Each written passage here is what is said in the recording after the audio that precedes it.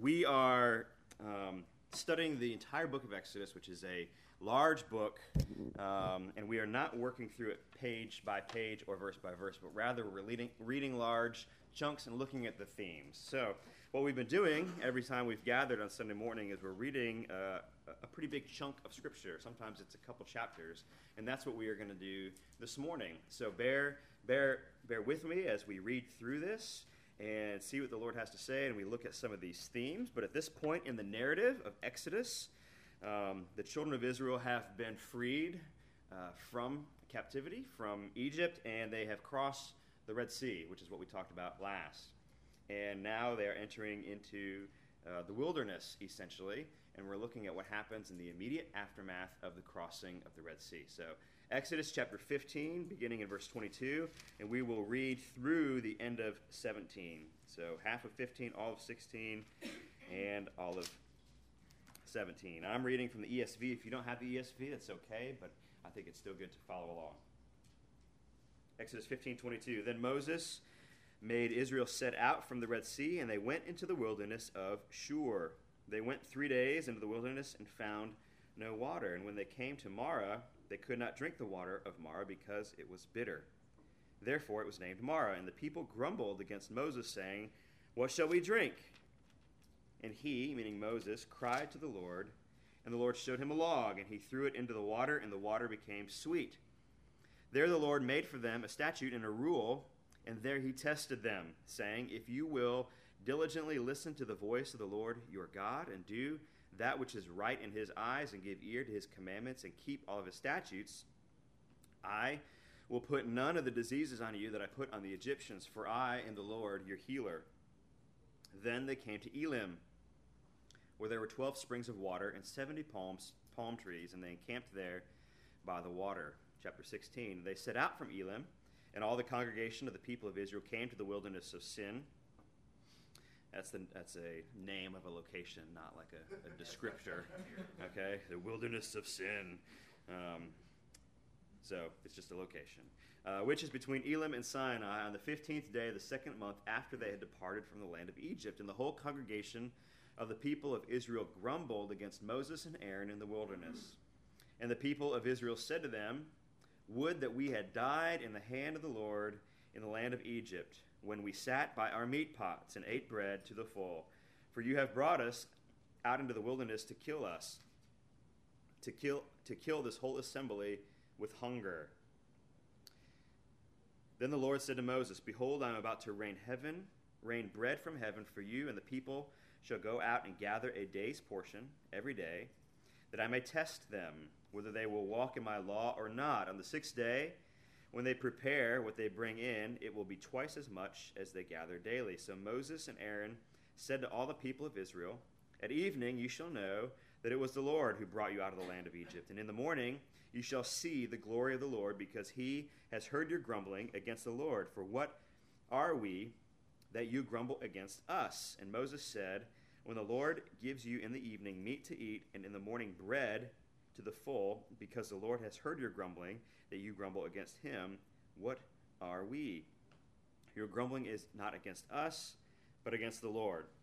Then Moses said to Aaron, "Say to the whole congregation of the people of Israel, come near before the Lord, for he has heard your grumbling." And as soon as Aaron spoke to the whole congregation of the people of Israel, they looked towards the wilderness, and behold, the glory of the Lord appeared in the cloud. And the Lord said to Moses, "I have heard the grumbling of the people of Israel.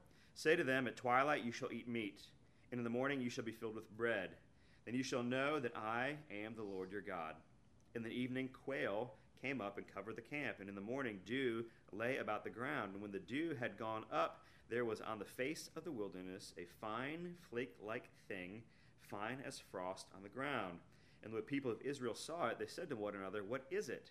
For they did not know what it was. And Moses said to them, "It is the bread that the Lord has given you to eat. This is what the Lord has commanded. Gather of it each of you as much as he can. You shall each take an omer, according to the number of the persons that each of you has in his tent." And the people of Israel did so. They gathered, some more and some less, and when they measured it with an omer, whoever gathered much had nothing left over, and whoever gathered little had no lack. Each of them gathered as much as he could eat, and Moses said to them, "Let no one leave any of it till the morning." But they did not listen to Moses. Some left part of it till the morning, and it bred worms and stank. And Moses was angry with them. Morning by morning they gathered it, each as much as he could eat, and when the sun grew hot, it melted. On the 6th day they gathered twice as much bread, 2 omers each. And when all the leaders of the congregation came and told Moses, he said to them, "This is what the Lord has commanded. Tomorrow is a day of solemn rest, a holy Sabbath to the Lord. Bake what you will bake and boil what you will boil, and all that is left over lay aside to be kept until the next morning." So they laid it aside to the morning, as Moses commanded them, and it did not stink, and there were no worms in it. And Moses said, "Eat it today, for today is a Sabbath to the Lord. Tomorrow you will not find it in the field. In 6 days you shall gather it, but on the 7th, which is a Sabbath, there will be none." On the 7th day some of the people went out to gather, but they found none. And the Lord said to Moses, "How long will you refuse to keep my commandments and my laws? See, the Lord has given you the Sabbath. Therefore, on the 6th day he gives you bread for 2 days. Remain each of you in his place. Let no one go out of his place on the 7th day." So the people rested on the 7th day. Now the house of Israel called its name manna. It was like coriander seed, white, and the taste of it was like wafers made with honey. And Moses said, "This is what the Lord has commanded. Let an omer of it be kept throughout your generations, so that they may see the bread with which I fed you in the wilderness, and when I brought you out of the land of Egypt." And Moses said to Aaron, "Take a jar and put an omer of manna in it, and place it before the Lord, to be kept throughout your generations." As the Lord commanded Moses, so Aaron placed it before the testimony to be kept. The people of Israel ate the manna for 40 years, till they came to a habitable land. They ate the manna until they came to the border of the land of Canaan. An omer is a 10th part of an ephah. Chapter 17. All the congregation of the people of Israel moved on from the wilderness of sin by stages, according to the commandment of the Lord, and camped at Rephidim. But there was no water for the people to drink. Therefore the people quarreled with Moses and said, "Give us water to drink." And Moses said to them, "Why do you quarrel with me? Why do you test the Lord?" But the people thirsted there for water, and the people grumbled against Moses and said, "Why did you bring us out of Egypt? To kill us and our children and our livestock with thirst?" So Moses cried to the Lord, "What shall I do with this people? They are almost ready to stone me." And the Lord said to Moses, "Pass on before the people, taking with you some of the elders of Israel. Take in your hand the staff which with you have struck the Nile, and go. Behold, I will stand before you there on the rock at Horeb, and you shall strike the rock, and water shall come out of it, and the people will drink." And Moses did so in the sight of the elders of Israel, and he called the name of the place Massah and Meribah, because of the quarreling of the people of Israel, and because they tested the Lord by saying, "Is the Lord among us or not?" Verse 8, Then Amalek came and fought with Israel at Rephidim. So Moses said to Joshua, "Choose for us men and go out and fight with Amalek. And tomorrow I will stand at the top of the hill with the staff of God in my hand." So Joshua did as Moses had told him and fought with Amalek, while Moses, Aaron, and Hur went up to the top of the hill. Whenever Moses held up his hand, Israel prevailed. Whenever he lowered his hand, Amalek prevailed. But Moses' hands grew weary, so they took a stone and put it under him, and he sat on it, while Aaron and Hur held up his hands, one on one side and the other on the other side. So his hands were steady until the going down of the sun. Joshua overwhelmed Amalek and his people with the sword. Then the Lord said to Moses, "Write this as a memorial in the book and recite it in the ears of Joshua, and I will utterly blot out the memory of Amalek from under heaven." And Moses built an altar and called the name of it, "The Lord is my banner," saying, "A hand upon the throne of the Lord. The Lord will have war with Amalek from generation to generation." All right, so there's a lot there. There's a lot there. Again, thank you for following along and tracking with me as we look at this text. And again, there's a lot there that we could unpack, but we're going to be looking at the themes that we see in this text. So, the children of Israel leave Egypt, and they cross miraculously the Red Sea, and the Red Sea closes behind them, and their enemies are defeated and destroyed. So defeated and destroyed, never to return to bother the children of Israel again. And they head into the wilderness, and this first story takes place 3 days later. 3 days later. We have 3 stories here. We have three stories, 3 points of grumbling. One was because they had water, but it was bitter. The second was because they were hungry and they wanted food. And the third was there was no water, and they miraculously got water. What we see is we see each of these three stories unfold in a very similar fashion. So let me just kind of walk through, and we can see how kind of the same things happen each time as the children of Israel face these different crises. First of all, each story begins with a very natural need, either thirst or hunger. In the first story, they were thirsty, and they couldn't drink the water because it was bitter. And then the people grumbled by saying, "What shall we drink?" It's very concise. There wasn't an unpacking that's unfolded for us here, but simply, "What shall we drink?" And then the Lord worked. God showed Moses a log, and he threw it in the water, and it made the water sweet. Then it says that the Lord tested them.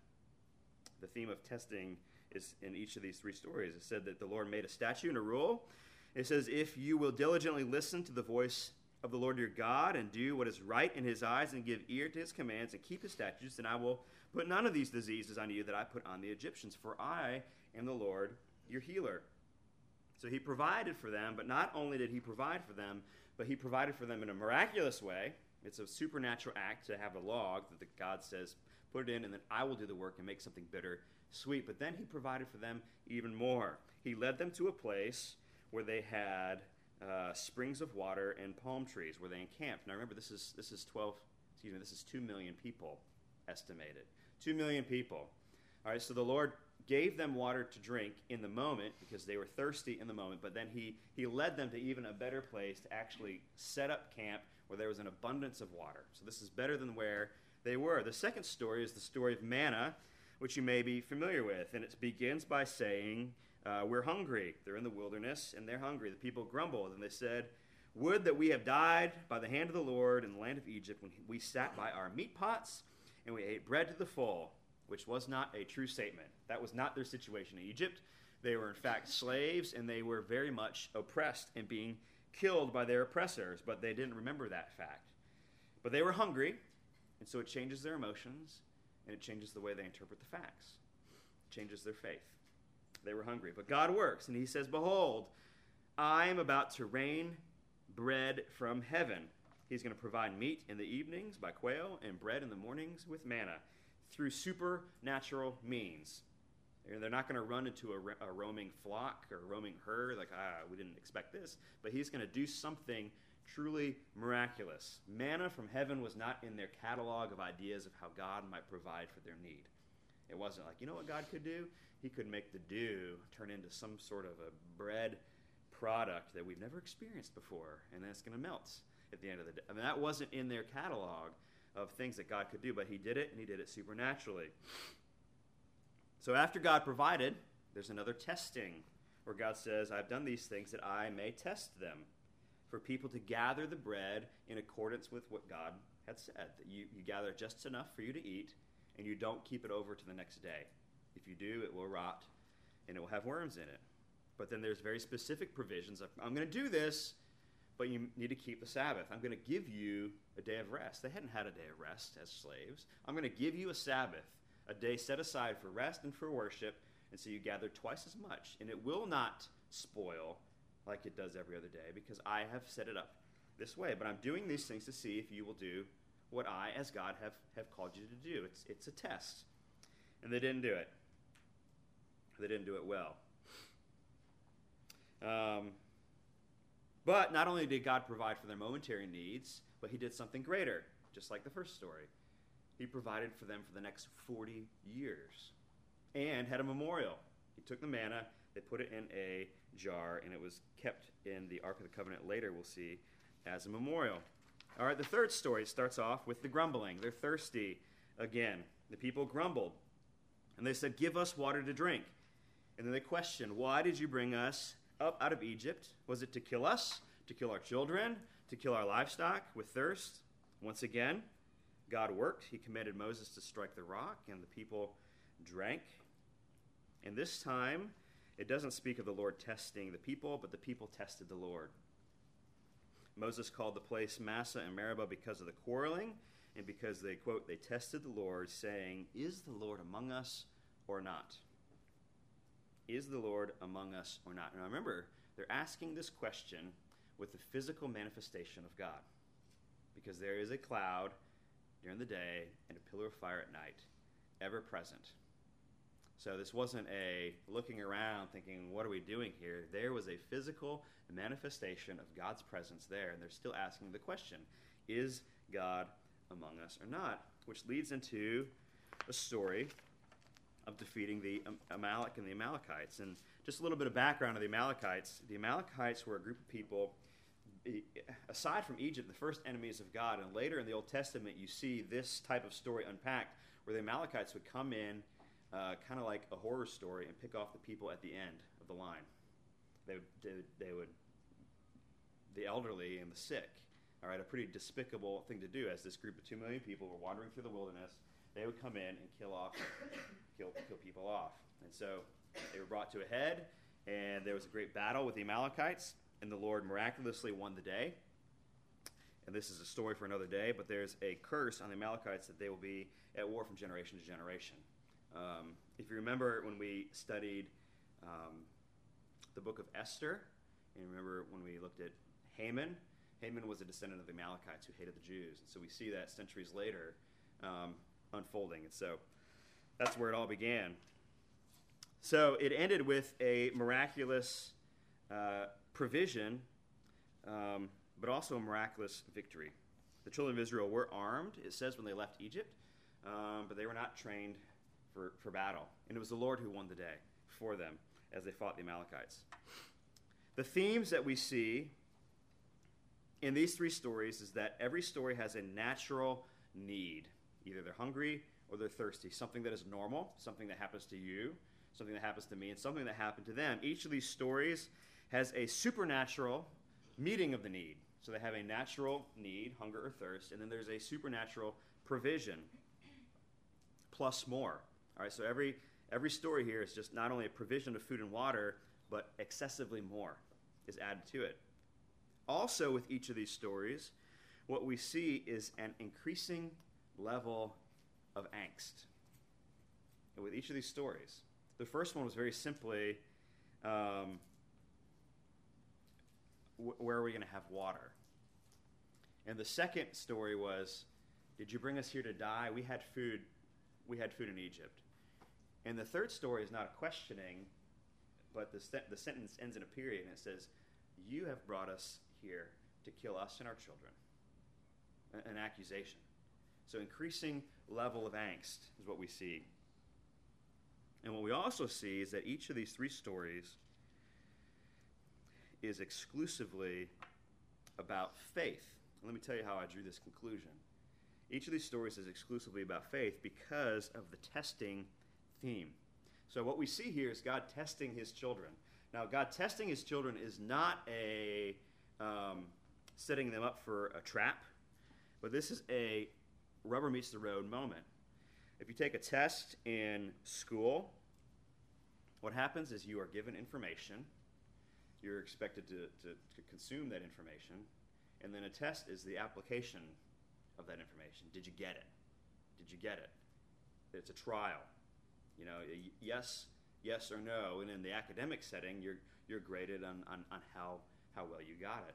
And though this is very, very much not an academic test, what we do have is a very clear instruction from the Lord.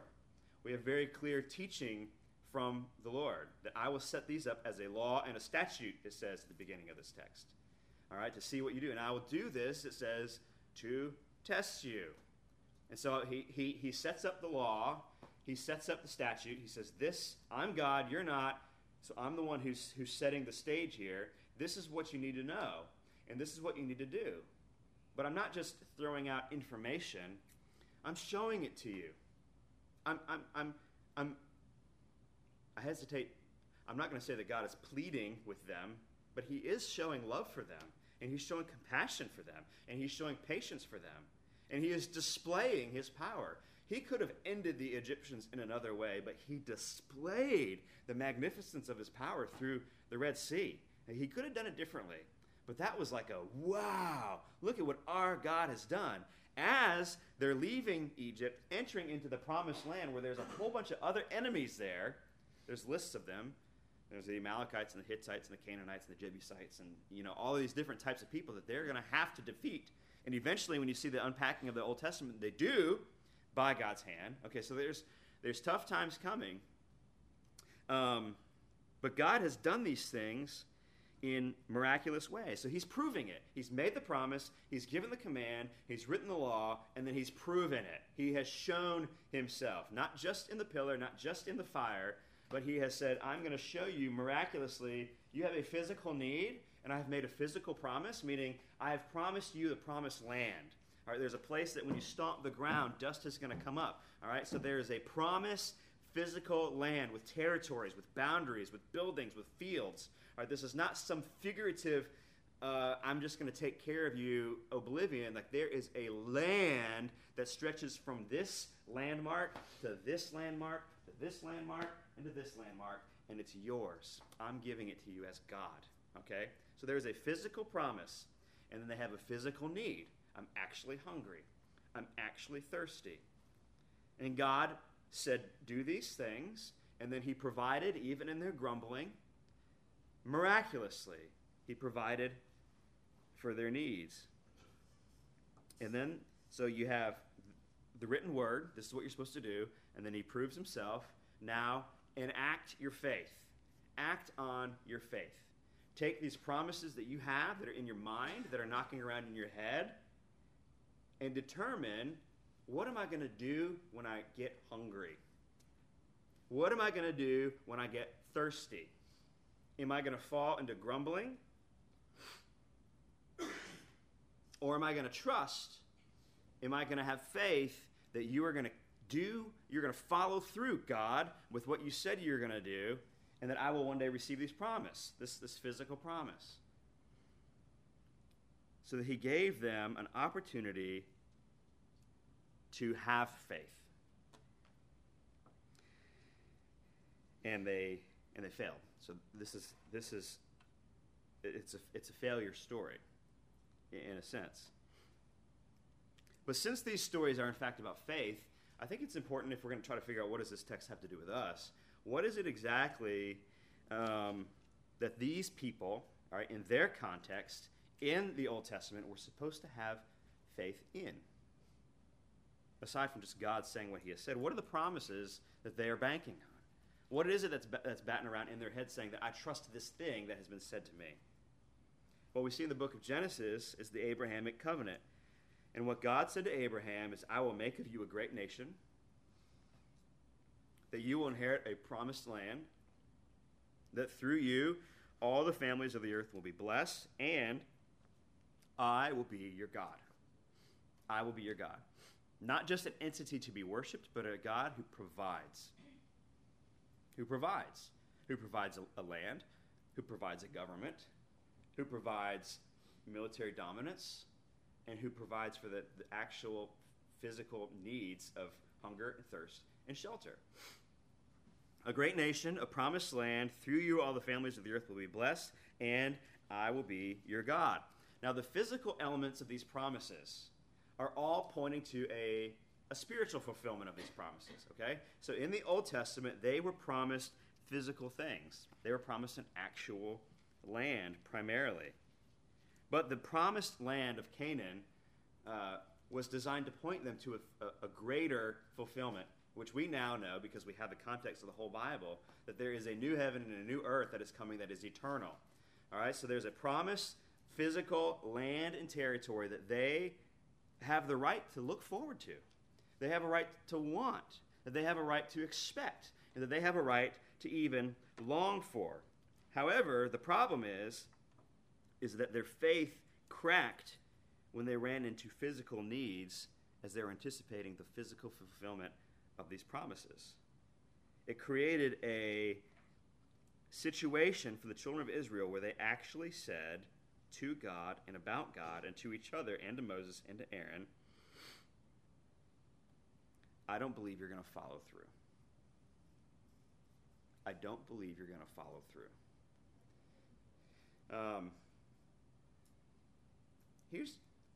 to me, this is kind of where it gets real, because if we have an actual physical problem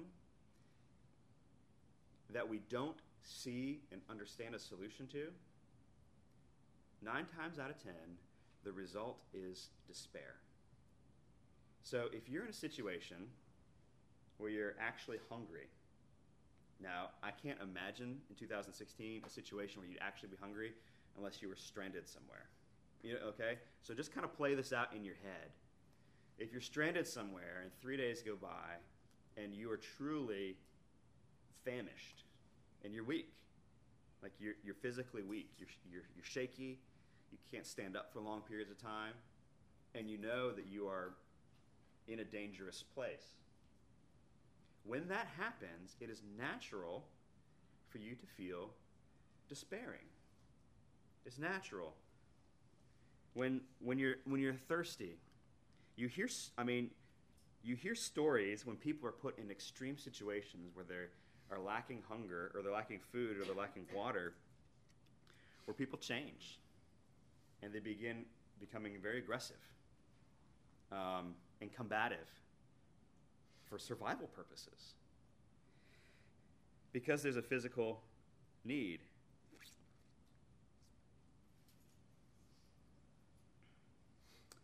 And I think what we're seeing here is when there is a physical need where they don't understand how it's going to be met, it takes that natural step to despair, which is a very easy natural step to angst, which is a very easy natural step to rebellion, which is a very easy natural step to apostasy, which is a denial of God. And it all starts when a physical need is left unmet. And I think we have to see that here. I think a wrong interpretation of this text is, those stupid children of Israel, why couldn't they read the writing on the wall? God had done these great things for them. Didn't they see him? Didn't they see God with the 10 plagues? Didn't they see the pillar of fire? Didn't they see the splitting of the Red Sea? They're dumb, they're sheep. They didn't get it. They're archaic. And though this is sad, and though they had opportunity for faith, as we have opportunity for faith, I think I get it. Because they had a problem of hunger and thirst that they did not see the solution to.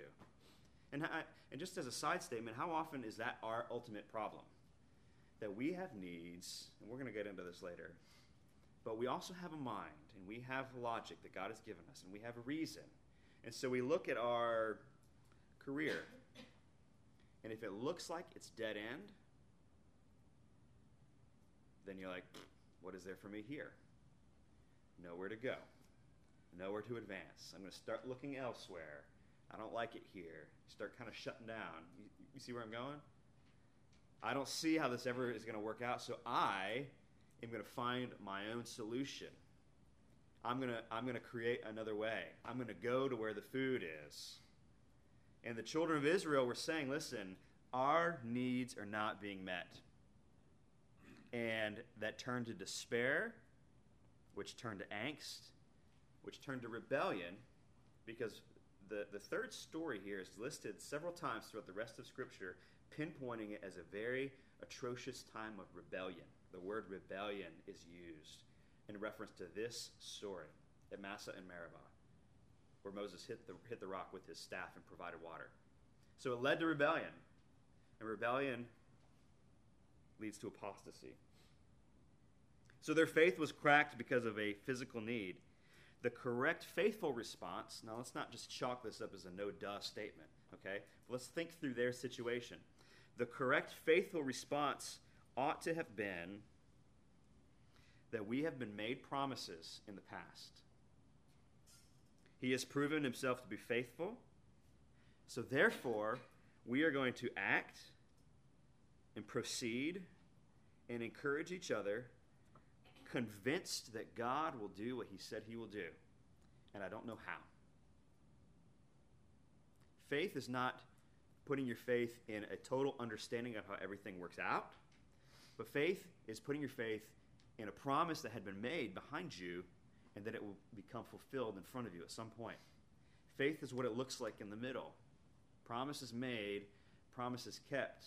But what happens in the middle is you get hungry. What happens in the middle is you get thirsty. And you don't see how those needs are necessarily going to be met all the time.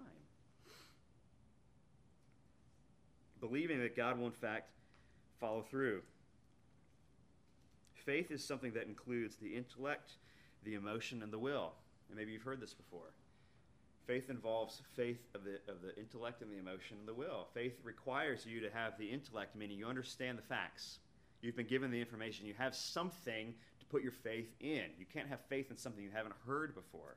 You can't have faith in something that you haven't been exposed to. Right? That doesn't make any sense. The intellect is the facts. The emotion is the turning of the heart, saying that my heart is convinced of these facts, and then it's acted upon by the will, saying that my actions, my attitude, and my thoughts will coincide with my intellect and my emotion. And it's going to show itself that faith has a look to it, that it's acted upon. A faith that is unacted upon is not a faith. A faith that is unacted upon is something that you hear, and then maybe you consent to, but you don't act upon it. And so in the wilderness, what they had is the facts, and then they had this up and down emotion. I mean, we just read the Song of Moses in the text before. The Song of Moses is a great worship ceremony. Look at what our great God has done. Did you bring us here to die? That's kind of the series of events. And so their emotion is up and down, but the enacting of faith on the promises crumbles, which is a sign of no faith. And what we see here are examples of how quickly we can question God and lose confidence when we have a natural need. What we also see here, because these are faith examples, is we see a faithfulness on God's part. So we see a faithlessness on the children of Israel, but we see a faithfulness on God's part. We see that God, he did in fact provide for their natural needs supernaturally, which is what makes God God.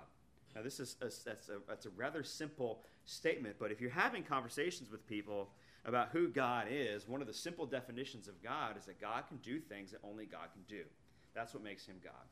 So he's not just this really good person who's better at things than you, but there are things that God can do that only God can do, which make him God. So God can take a natural situation where there is a lacking, there's a broken situation, there is no food, there is no water, and he can provide a solution through supernatural means. It makes sense. That's what God is, and that's what God does. But then God not only did that by providing for them supernaturally, but he provided above and beyond. So he not only provided water by throwing the log into the bitter water, but then he brought them to a place to encamp for 2 million people with enough spring water for everybody for a long period of time.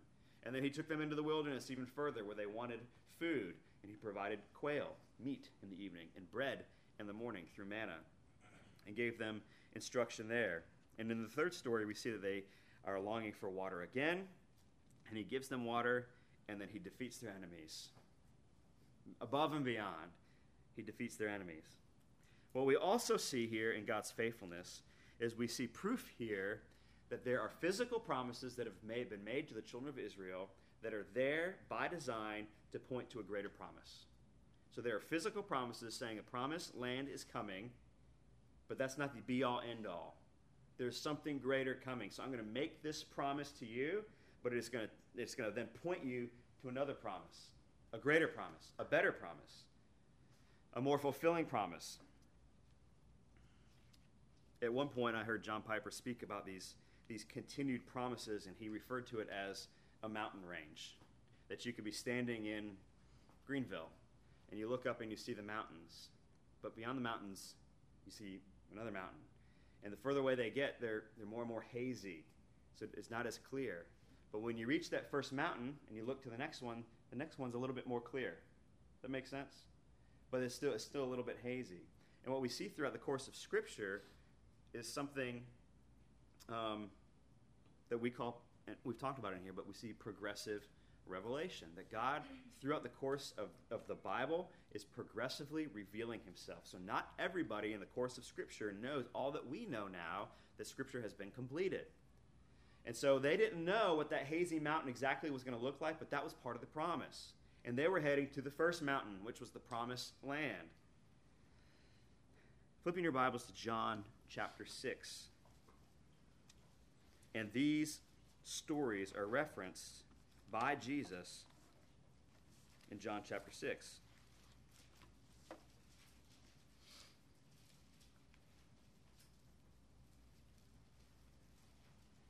In the book of Exodus,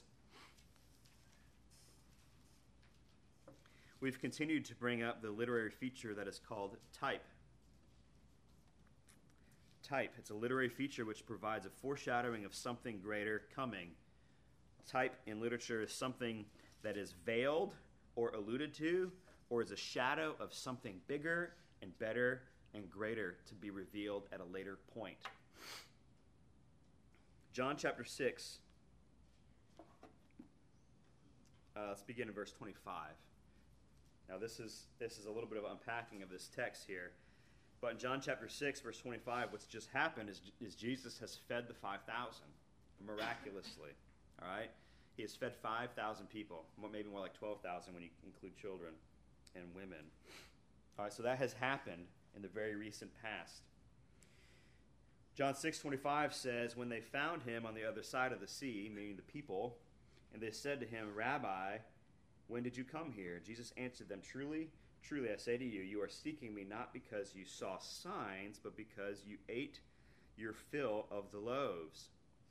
Do not labor for the food that perishes, but for the food that endures to eternal life, which the Son of Man will give to you. For on him God the Father has set his seal. Then they said to him, What must we do to be doing the works of God? And Jesus answered them, This is the work of God, that you believe, faith here, that you believe in him whom he has sent. So they said to him, Then what sign do you do, that we may see and believe? What work do you perform? Here's the kicker, all right? They said to Jesus, Our fathers ate manna in the wilderness, as it is written. Quote, He gave them bread from heaven to eat, end quote. And Jesus said to them, Truly, truly, I say to you, it is not Moses who gave you the bread from heaven, but my Father who gives you true bread from heaven. For the bread of God is he who comes down from heaven and gives life to the world. And they said to him, Sir, give us this bread always. And Jesus said to them, I am the bread of life, and whoever comes to me shall not hunger, and whoever believes in me shall never thirst. But I said to you that you have seen me, and yet do not believe. All that the Father gives me will come to me, and whoever comes to me I will never cast out. For I have come down from heaven, not to do my own will, but the will of him who sent me. And this is the will of him who sent me, that I should lose nothing of all that he has given to me, but raise it up on the last day. Verse 40, For this is the will of my Father, that everyone who looks on the Son and believes in him should have eternal life, and I will raise him up on the last day. So the Jews grumbled about him, because he said, I am the bread that came down from heaven. And they said, Is not this Jesus, the son of Joseph, whose father and mother we know? How does he now say that I have come down from heaven? And Jesus answered them, Do not grumble among yourselves. Same language as the wilderness.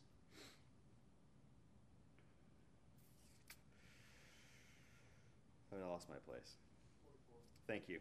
Do not grumble amongst yourselves. No one can come to me unless the Father who sent me draws him, and I will raise him on the last day. It is written in the prophets, and they will be taught by God. Everyone who has heard and learned from the Father comes to me. That anyone who has seen the Father, except he who is from God, he has seen the Father. And I say to you, whoever believes has eternal life, that I am the bread of life. Your fathers ate the manna in the wilderness, and they died. This is the bread that comes down from heaven, so that one may eat of it and not die. I am the living bread who came down from heaven. If anyone eats of this bread, he will live forever. And the bread that I give for the life of the flesh, for life of the world, is my flesh. And it goes on and on. And so what we see here is Jesus himself making the connection to the fact that God did in fact provide for his chosen people by giving them bread. but it was a momentary provision for the promises, that those people in the wilderness, in fact, eventually died, even though they received provision from God. And what Jesus is saying is that I am the greater fulfillment of the manna. I am the more clear version of what that is supposed to point people to, the provision.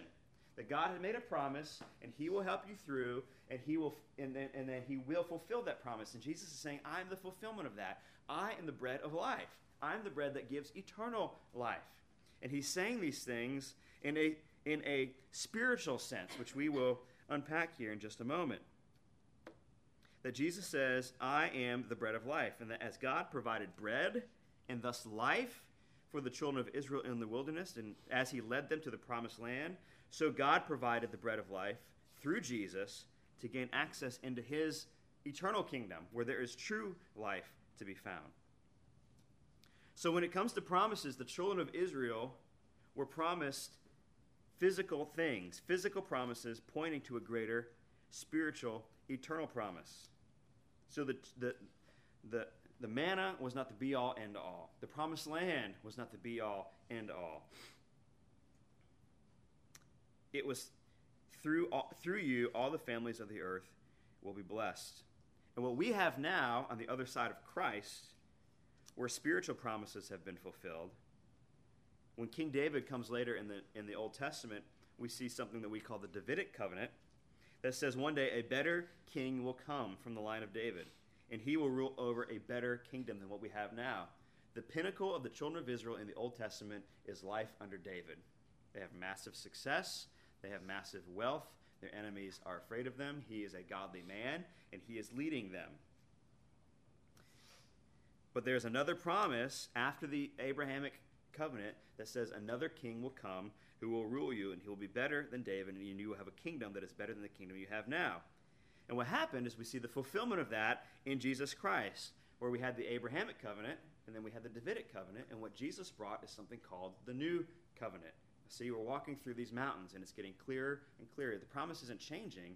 It's becoming more and more clear on what the fulfillment looks like. And when Jesus Christ came, he came as a king to be king of a kingdom. And what we see in the Sermon on the Mount is that this is speaking of a king and a kingdom in a spiritual sense, but a very real sense at the same time. So the children of Israel were made promises, and a lot of those promises were physical. And the physical promises were designed to point to real, spiritual, and eternal promises. And when Jesus Christ came, before Christ, and the physical promises were made, where they had the promised land, and then they failed again, we had the spiritual fulfillment of the promises. And we're living in a time right now that we call the already and the not yet, meaning that Jesus Christ has actually come, and that he is actually king, and that if you're a Christian, you're part of his kingdom. But there is still another mountain that is hazy out there. And it's something that we call the new heaven and the new earth. That this is not the be-all, end-all. That there is something that we are still looking forward to, where there is a joining of the physical and the spiritual promises in an eternal way. The new heaven and the new earth is an actual physical place, Scripture teaches us. It's not this spiritual cloud that's floating up there that we call heaven, and it's all harps and angels, but there is an actual location where the old earth will be cast away, and the new heaven and the new earth will be promised to Christ's followers. And in the new heaven and in the new earth, it says that there will be no more pain, there will be no more brokenness, there will be no more death, there will be no more sin, there will be no more despair, there will be no more need, there will be no more tears, that there will be a true glorified fulfillment of the broken nature of what we have now on this earth in a perfected way. I remember several years ago, we were in a staff meeting and somebody popped in a DVD and they wanted to show us some movie clip. And it was scratched. Remember you still watch DVDs? It's all like streamed now, but so we tried to watch this movie clip on a scratched DVD and it just didn't work. But what we did see was and you couldn't hear the text, like you couldn't hear the script, but the thing about a DVD is it would pause, and unlike a VHS tape from my childhood, it would be a clear image, but paused, and then it would kind of scoop forward. Does that make sense? And what I think this illustrates is that I think that we're living in a broken CD world.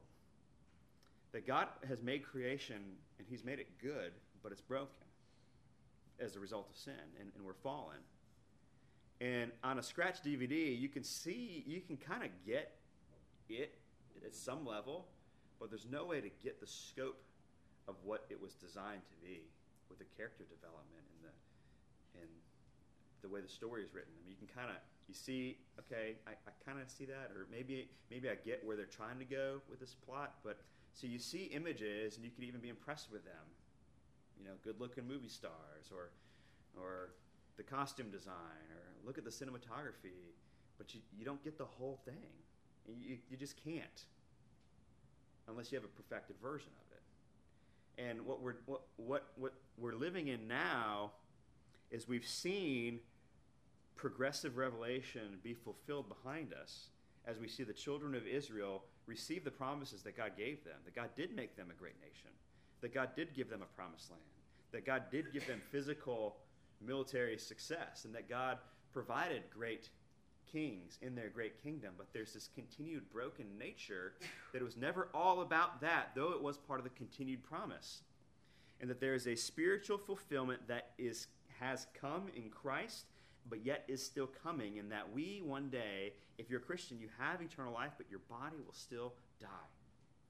That you are living around the world, around this earth with brokenness, with broken relationships, that you have a sin nature, that there are still cracks, and that our longing in our heart still needs to be placed on the future fulfillment of the new heaven and the new earth, where there will be no broken relationships, that there will be a fulfillment of all of creation. And the call on our life right now is that we look forward to the fulfillment of the promise, and that when we meet the time of spiritual hunger and spiritual thirst now, that we attack it with the faith that is expected of us. Now that might sound a little harsh, but I believe that because new promises have been made through the new covenant. And what we don't see in the New Testament is we don't see really physical promises being made to us anymore. We don't see that we are promised a new land as Christians. We are not promised military success as the children of Israel were if they lived faithfully to God. That we are not promised that we're not going to actually physically be hungry. You look at Christians in persecuted countries, and they are hungry. I'm literally hungry and oppressed. Those Christians that have the same promises that you have. And what we don't see in Scripture is, in the New Testament, is that you're going to be getting really anything. You're not really promised. Doesn't mean you're not going to get it, but you're not. The part of the promise is not the provision for stuff. But what is promised is a spiritual provision. We've been made spiritual promises. And that if you are lonely in a spiritual sense, in a relational sense, in maybe a non-tangible way, that because of what Christ has done for us and the identity that we are all supposed to seek in him, that we can find a fulfillment of that for now. A fulfillment of that for now, which will be fulfilled in a greater way later, that doesn't make sense to us. And so what happens is we struggle with the same things, just not actual hunger and thirst. But I believe that in our era, what we struggle with are much more spiritual needs that we don't see how they're going to be met. And maybe it's your career. I don't see how I'm gonna go anywhere. And so therefore, if it doesn't make sense to me, I'm going to do what I need to do. And if that's maybe being a little bit unethical, or maybe undercutting somebody, then I'm gonna do that just because it's a dog eat dog world. That's what everybody's doing, and if I have to move forward somehow, or relationally, I don't see anybody in my future, and I don't know the solution to that, so I'm gonna compromise, or I'm gonna do things I ought not do. I'm gonna date people I ought not date, or I'm gonna fall into different levels of despair because this doesn't make sense to me. But it's not just a provision in the here and now, but that one day all of that will be fixed. All of that, there'll be a fulfilled version of all of that, and it doesn't completely make sense to us because that mountain is still a little hazy. I don't know what the new heaven and the new earth is going to look like completely. We see a lot of things in Scripture, and I love my wife, and I love the relationship that I have with my wife, and when it talks about heaven not being bound in marriage, like, I don't understand that. But do I believe what the promises have said? That is coming, that in God's supernatural way, it'll be better? That's hard. It's hard because I can't write a Bible study on that. I don't know how to explain that to you. But it is a promise that we've been made. And so it's not hunger and thirst, but now it's identity and relationship and fulfillment and peace. And that's why if you're a Christian and you've seen people, this is hard, but you've seen people who walk through desperate times where bad things happen, where relationships are broken through disease or death or divorce, and their faith is in the future promise, and they still have something that the world doesn't have: peace, or long suffering, or rest, or joy in a joyless time. And that's why you can look at the third world, and you can look at the persecuted church, and you can see things that the rich in America long for: meaning to life, and joy in spite of slums and being kicked out of their families. And you see the wealthy in America struggling with depression and suicide, perhaps, because they're looking for answers to their problems in the wilderness, and they're grumbling and rebelling and apostasy. And so as we look at this text is all about, what does faith look like?